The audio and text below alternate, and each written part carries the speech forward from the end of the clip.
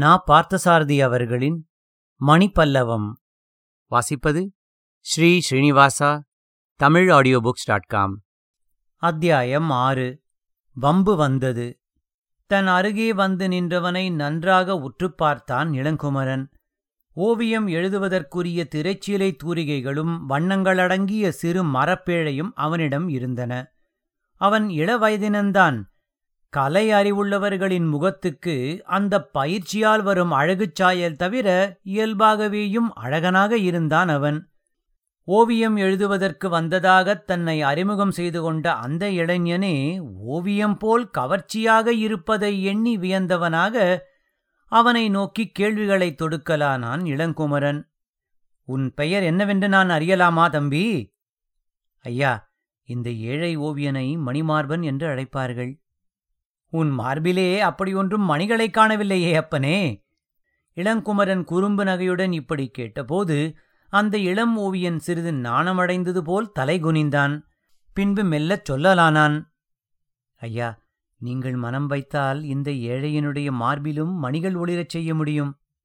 இதைக் கேட்ட இளங்குமரன் அலட்சியமாகச் சிரித்தான். என்னைப் பற்றி தப்பு கணக்கு போடுகிறாய் தம்பி. பட்டினப்பாக்கத்தில் எவரோ பெருஞ்செல்வரின் மகன் என்றோ வேறு விதமான பெரிய இடத்துப் பிள்ளை என்றோ என்னைப் பற்றி நினைத்துக் கொண்டிருந்தால் இந்த கணமே அந்த நினைவை விட்டுவிடு மணிமார்பா. என் சித்திரத்தை நன்றாக எழுதிக் காண்பித்தால் அதை வாய் நிறையப் புகழ்வதைத் தவிர வேறு எந்த பரிசும் தர முடியாதவன் நான். நீங்கள் பரிசு ஒன்றும் எனக்கு தர வேண்டியதில்லை ஐயா. உங்கள் படத்தை நான் வரைந்து போய் கொடுத்தாலே எனக்கு உடனே கனகாபிஷேகம் செய்துவிட காத்திருக்கிறவர்கள் இந்த கூட்டத்திலே இருக்கிறார்களே. இப்படி கூறிவிட்டு நளினமானதொரு மென்னகை இதழ்களில் இழையோட இளங்குமரன் முகத்தை ஏறிட்டுப் பார்த்தான் மணிமார்பன். இதை கேள்வியுற்ற இளங்குமரனுக்கு திகைப்பும் வியப்பும் ஒருங்கு உண்டாயின. மணிமார்பா, இந்த பூம்புகார் நகர் திடீரென்று என்னை அவ்வளவு பெரிய மனிதனாக மதிப்பிடத் தொடங்கிவிட்டதா என்ன? சரிதான் போ. எனக்கு ஏதோ போதாத காலம் ஆரம்பமாகிறது போலிருக்கிறது. அப்பனே, இந்த மாபெரும் கோநகரத்தில் எனக்கு எதிரிகளும் வேண்டாதவர்களும் நிறைய இருக்கிறார்கள். ஆனால் அவர்களுக்கெல்லாம் நேருக்கு நேர் என்னிடம் வந்து சண்டையிட பயம். என்னுடைய சித்திரத்தை எழுதி வாங்கிக் கொண்டு போயாவது விருப்பம் போல் என்னை தாக்கி மகிழலாம் என்று அந்த அப்பாவிகளில் யாராவது ஆசைப்பட்டிருக்கலாம். நான் முரடனாக இருக்கிறேனாம். அதனால் என்னிடம் நேரே போருக்கு வர அஞ்சுகிற ஆட்கள் நிறைய இருக்கிறார்கள். ஐயா, இப்போது உங்களை ஓவியமாக்கிக் கொண்டு வரச் சொல்லி என்னை அனுப்பியவர் உங்களுக்கு எதிரி இல்லை. தாக்கி மகிழ்வதற்காக உங்கள் ஓவியத்தை அவர் கேட்கவில்லை, நோக்கி மகிழ்வதற்கு கேட்பதாகத்தான் எனக்கு தோன்றுகிறது. அடடா, வேடிக்கையாக அல்லவா இருக்கிறது நீ சொல்லுகிற செய்தி. இந்திர விழாவின் 2வது நாளாகிய இன்று போனால் போகிறதென்று கொஞ்சம் நல்ல வாய்ப்புகளும் என்னை தேடிக்கொண்டு வருகிறார் போல் இருக்கிறது. என்னை இத்தனை பெரிய பாக்கியசாலியாக்குவதற்கு துணிந்திருக்கும் அந்த புண்ணியவான் யாரப்பனே? மணிமார்பன் பதில் கூறாமல் கண்களை மூடித் திறந்து குறும்பாகவும் எதையோ ஒலிக்கும் குறிப்புடனும் இளங்குமரனை பார்த்துச் சிரித்தான். அப்பனே, நீ நன்றாகத்தான் சிரிக்கிறாய். சிரிப்பிலேயே சித்திர விசித்திர நுணுக்கங்களெல்லாம் காட்டி சொல்ல வந்ததை மறைக்காதே. யார் அந்த புண்ணியவான் என்பதை மட்டும் முதலில் சொல். புண்ணியவான் இல்லை ஐயா, புண்ணியவதி என்று கூறிக்கொண்டே கிழக்கு பக்கமாக திரும்பி, அதோ அந்த பல்லக்கிலிருந்து இறங்குகிறாரே, எட்டிக்குமரன் வீட்டு புதல்வியார், அவருக்கு உங்கள் சித்திரம் வேண்டுமாம் என்று சுட்டிக்காட்டினான் ஓவியன். இளங்குமரன் அவன் காட்டிய திசையில் பார்த்தான். அவனுடைய முகத்திலிருந்து சிரிப்பும் மலர்ச்சியும் விடைபெற்றன. முதல் நாள் மாலை கடற்கரையில் மற்போர் வெற்றிக்காக தனக்கு மணிமாலை பரிசளிக்க முன்வந்த அதே அழகி பல்லக்கிலிருந்து இறங்கி ஒளி சிதறிக் கொண்டு நடைபயில்வது போல் தனது அணிமணிகள் சுடரிடத் தோழியோடு பூதசதுக்கத்து வாயிலுக்கு வருவதை அவன் கண்டான். ஐயா, உங்கள் ஓவியத்தை எழுதி முடித்து அவர்கள் இங்கிருந்து திரும்புவதற்குள் கொண்டு வந்து கொடுத்தால் 100 கழஞ்சு பொன் எனக்கு பரிசு தருவதாகச் சொல்லி உங்களையும் அடையாளம் காட்டி அனுப்பினார்கள். நீங்கள் என் மேல் கருணை கொண்டு. உன்மேல் கருணை கொள்வதற்கு நான் மறுக்கவில்லை தம்பி. ஆனால் உனக்கு உலகம் தெரியாது. நீ சிறுபிள்ளை. உன்னுடைய சித்திரங்களின் புனைவிலும் பூச்சிலும் விதம் விதமான வண்ணங்களைக் கண்டு மகிழ்வது போல் பேரின்ப நகரமான இந்த பூம்புகாரின் வாழ்விலும் ஒளிதரும் வண்ணங்களே நிறைந்திருப்பதாக நீ நினைக்கிறாய்.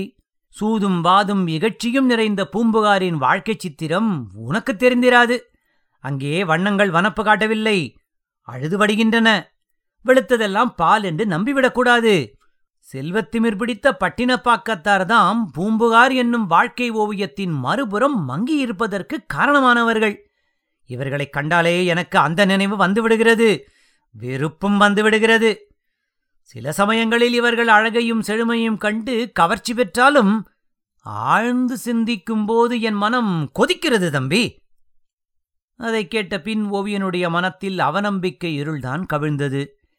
நம்பிக்கை ஒளி சிறிதும் படரவில்லை. ஐயா, நீங்கள் கூறுகிற கருத்துக்கள் எல்லாம் மிகவும் நன்றாயிருக்கின்றன. ஆனால் என் போன்ற ஏழை கலைஞனுக்கு அவற்றால் ஒரு பயனும் இல்லை. அருள் கூர்ந்து உங்களை சித்திரமாக்கி அந்த பெண்மணியிடம் அளிக்க அனுமதி தந்தீர்களானால் ஏதோ எனக்கும் அதனால் 100 கழஞ்சு பொன் பெறுகிற வாய்ப்பு கிடைக்கும். வெறும் உபதேசத்தினால் என்ன பயன் விளையப் போகிறது என்று நைந்து நம்பிக்கை இழந்த குரலில் மணிமார்பன் கூறியபோது இளங்குமரனுக்கு அவன் மேல் சிறிது ஆத்திரம் உண்டது. என் முன்னால் நின்று கொண்டே என்னை நோக்கி வெறும் உபதேசத்தால் என்ன பயன் விளையப் போகிறது என்று கேட்கிறானே இந்த இளைஞன். கையாலாகாத ஆளுக்கு உபதேசம் எதற்கு என்று என்னையே இடித்துக் காட்டுகிறானா இவன்? இளங்குமரன் தன் மனத்தின் ஆத்திரத்தை முகத்தில் காட்டாமல் அவனை உற்று பார்த்தான். பாவம் ஏழை ஓவியன். நாம் ஒப்புக்கொள்வதனால் நமக்கு இழப்பு ஒன்றுமில்லை. ஒப்புக்கொள்ளாவிட்டால் இவனுக்கு 100 பொற்கிழஞ்சு கிடைக்காமல் போகும். பிழைத்துப் போகிறான்.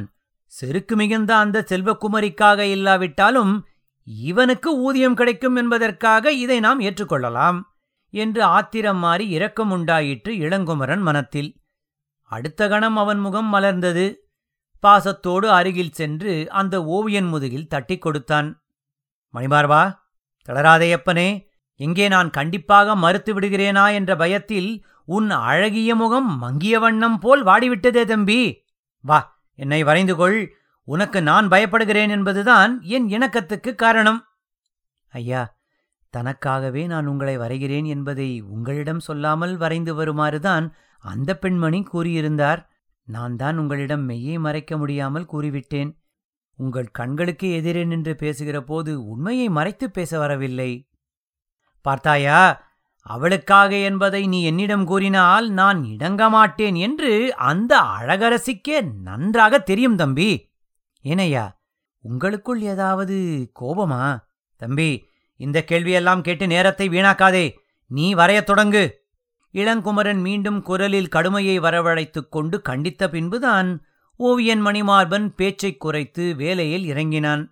மரத்தை தழுவினாற்போல் படர்ந்திருந்த ஒரு முல்லைக் கொடியை பிடித்தவாறு மலர்ந்த முகத்தோடு சித்திரத்துக்கு வாய்ப்பான கோலத்தில் நின்றான் இளங்குமரன். திரைச்சேலையை விரித்து வண்ணப்பேழையை திறந்து வரையலானான் மணிமார்பன். நாளங்காடி சதுக்கபூதத்தின் பலிப்பீடிகையிலிருந்து முல்லை வழிபாட்டை முடித்துக்கொண்டு திரும்பும் முன் மணிமார்பனுடைய வரைவு வேலை முடிந்துவிட வேண்டும் என்று துரிதப்படுத்தினான் இளங்குமரன். முல்லை கொண்டு வரப்போகும் நெய் எள்ளுருண்டையை நினைக்கும்போது அவன் நாவில் சுவை நீர் சுரந்தது. ஐயா, உண்மையிலேயே நீங்கள் மிகவும் அழகாய்த்தான் இருக்கிறீர்கள். தம்பி, அப்படியானால் என்னுடைய அழகைப் பற்றி இதுவரையில் உனக்கு சந்தேகம் இருந்ததா? நான் அழகாயிருப்பது எவ்வளவு பெரிய தவறு என்பது இன்று இந்த நாளங்காடி நாட்சந்தியில் நீ என்னைத் தேடி வந்ததிலிருந்தே தெரிந்துவிட்டது. அழகாயிருப்பதைப் பற்றி நீயும் நானும் நினைத்துப் பார்க்க நேரமேது?